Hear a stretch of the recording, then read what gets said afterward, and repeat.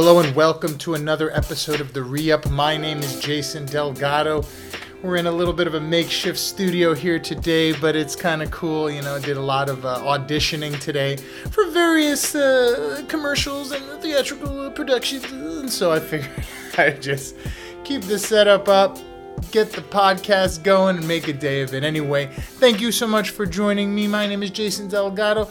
This is the ReUp. Every week or so, I kind of get in a little bit of a podcast, vlogcast mode, talk about, you know, doing stuff out here in LA as a stand-up comedian, trying to go from the day job into the dream job in superstardom status. But out here grinding, so it's kind of fun to kind of tell the stories of what's been going on with me and what's been going on, you know, just in the adventures of trying to do the damn thing. So thank you so much for joining me.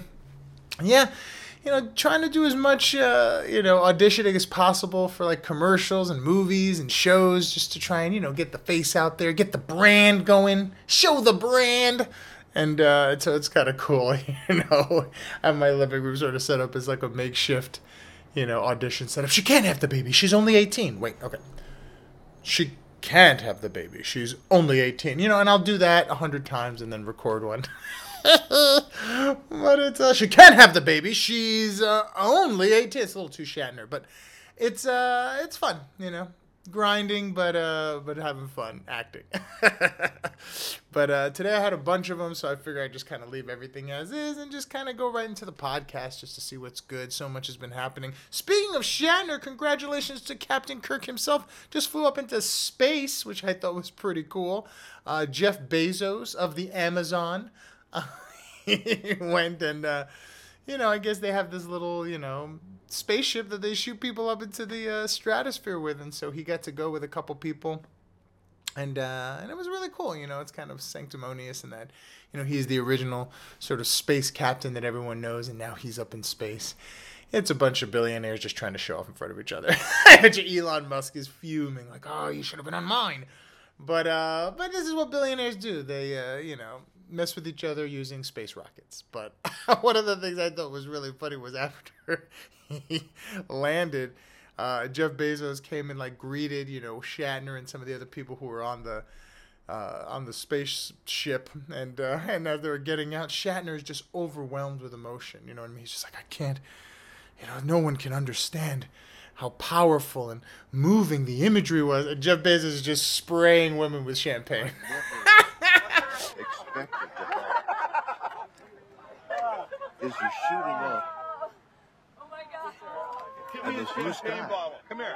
I want one. I want to hear this. Here. You want a little of this? Hey.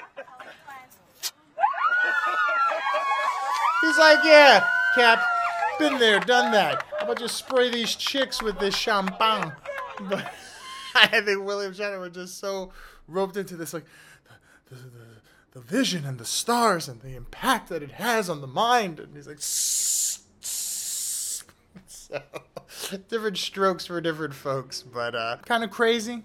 Jeff Bezos, you go, boy. And all you rich boys doing the damn thing. Happy for you. But yeah, other than that, it's been kind of a low-key week. Been doing a lot of, stand-up as always, various shows and stuff. I got to see the Chappelle special, which I enjoyed. I thought it was very funny. You know, one of the things I've been seeing is that, these trans employees from Netflix are going to be walking out because they were offended by some of the trans jokes. And I don't know. I thought he was very respectful. I really did. I thought he kind of addressed certain, what he felt were injustices that they sort of, proclaim that, what's good for one group of people isn't good for another group of people, and I think that Chappelle sort of addressed it in a cool way, you know what I mean? Just saying, like, you got to have thicker skin to kind of, if you're going to go to a comedy club and sort of participate in that, you got to have a bit of a thicker skin so that you can, sort of, everybody's out here having their own problems, and we all got to kind of deal with it our own way. And again, everybody, anytime, when you're making fun of people, everything's funny until it's making fun of you. And I think that that's totally true. And so I think that certain people could take these jokes wrong, but I really thought he did it in a very respectful way. Like, he tied it to a friend of his who was a trans person and sort of made the jokes under these sort of auspices. But I really didn't think he said anything that was, like, offensive or off-putting. But then again, I'm not a trans person. I know trans people, and I mean, I felt like their sense of humor would maybe be allocated to that because they don't seem, terribly offendable considering what they're going through. And you know what I mean? Like trying to find their identity and then finally finding it and then using the bravery and the courage to sort of express who they are in the world. For the most part, my experience is my trans friends could take jokes. So I don't know if maybe it hit a particular thing and a particular button or whatever, but I just felt that I thought that the special was funny. I thought it flowed very nicely, just from a sheer comic, non-politico standpoint. One of the things I thought was great was the telling of stories. He just kind of told stories. And Chappelle kind of has this appeal now where he's kind of the rock star comic. And so he doesn't do a lot of interviews and he doesn't do a lot of press. And so I think to kind of get this sort of inside baseball moment with Chappelle, like, I'll tell you how I really felt. And then he goes into a story. It was funny, it was entertaining, but it also made the special go by really fast. Like when he was like, yeah, I'll leave you with this. And I was like, leave us with that? How long has it been? And it was an hour, it was like 57 minutes at that point. And I was like, that's the hardest part. The hardest part about doing stand-up is that it doesn't feel long. You know what I mean? I've seen 10 minutes feel like 2 hours. And so I've also seen an hour go by so fast I didn't even know what was happening. So it just sort of depend on, sort of how you flow it and how you measure the bits and how you sort of pace out the special. But I thought he did a great job because it was just a lot of like, he'd say, let me tell you a story about this thing. And then he'd go into the story. So essentially you're just listening for jokes, but you're waiting to kind of hear how the story ends. And I thought that's a great way to kind of sort of orchestrate a comedy special, and that you have jokes, but you also have these sort of, moments where people are introspective and listening for sort of a punchline or sort of a conclusion to a story, as opposed to like joke, pop, pop, joke, pop, pop, joke, pop, pop. Because I think you do that so often that after 30 minutes, people are like, and I think to space it out, Sebastian does a good job with that. Well, he'll, my father used to do this, and then he'll tell a story about that.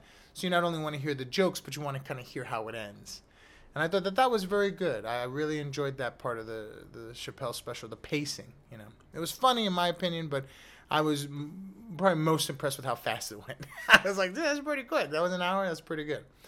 And so, I enjoyed it. I don't know if people are offended by it. I'm sure that they are, but in my opinion, from my experience, I do not think it had ill intent in any way.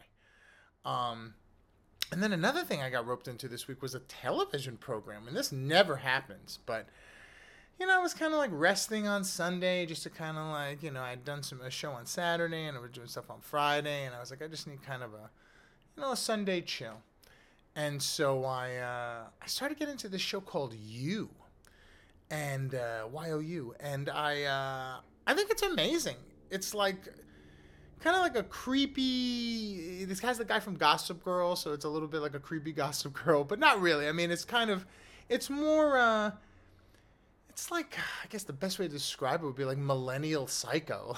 It's really strange because it's about this guy who's, just seems like just an average sort of lowly guy, but, is kind of psycho in the head. And he starts to stalk this girl, to get to know her and to try and get a date with her, but does it in this sort of all from his perspective. So it's sort of justifying what he's doing, though it seems psycho. And the guy from Gossip Girl, whose name I forget, is extremely charming. The show is very well written and funny.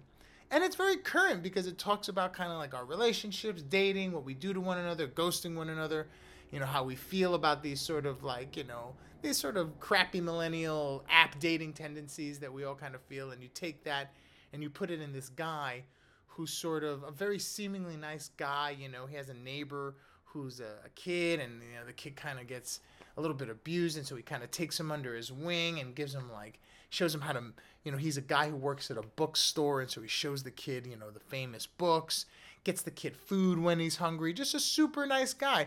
And then he's stalking this girl, and he's like, oh man, you can't be with that kind of guy. I gotta, do something about that.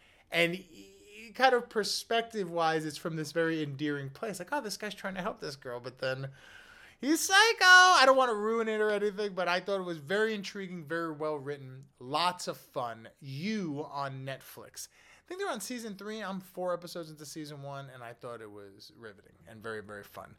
And I'm not normally into shows like that, you know, where it's like the killers, blah, blah, blah. It's kind of like Dexter a little bit. You know, just normally shows like that, I feel like, he's a murderer. Will he get away with it? Burger. But he's so charming. Burger. And I think that kind of like Ted Bundy fantasy stuff just doesn't do it for me. But I just love how they sort of take this guy who's sort of a book guy, works in a bookstore, kind of gets his information in this old-fashioned, classy way. You know, the way he sort of goes about his life is about, you know, I want to be, you know, upstanding to people. I want people to feel, you know, good. I want to be in that classic, genuine, you know, upstanding role. And he's crazy. And so it's so cool to see how, like, those two sort of correlate with one another. And I don't want to ruin it, but you should see it. You, on Netflix, highly recommend it. Like I said, I'm on season 1. It might tank, but they're on season 3 now, so I'm assuming they're doing pretty good. So yeah, that was kind of the things I did this week. I did a little stand-up, I did a little Chappelle watching, and I did a little Netflix television program watching. And yeah, I hope you had a good week as well. I'm sure there'll be more fun and exciting stories next week. I'm going to San Diego to do a show on this weekend. And yeah, then I got the Halloween coming up. Got to get a costume party.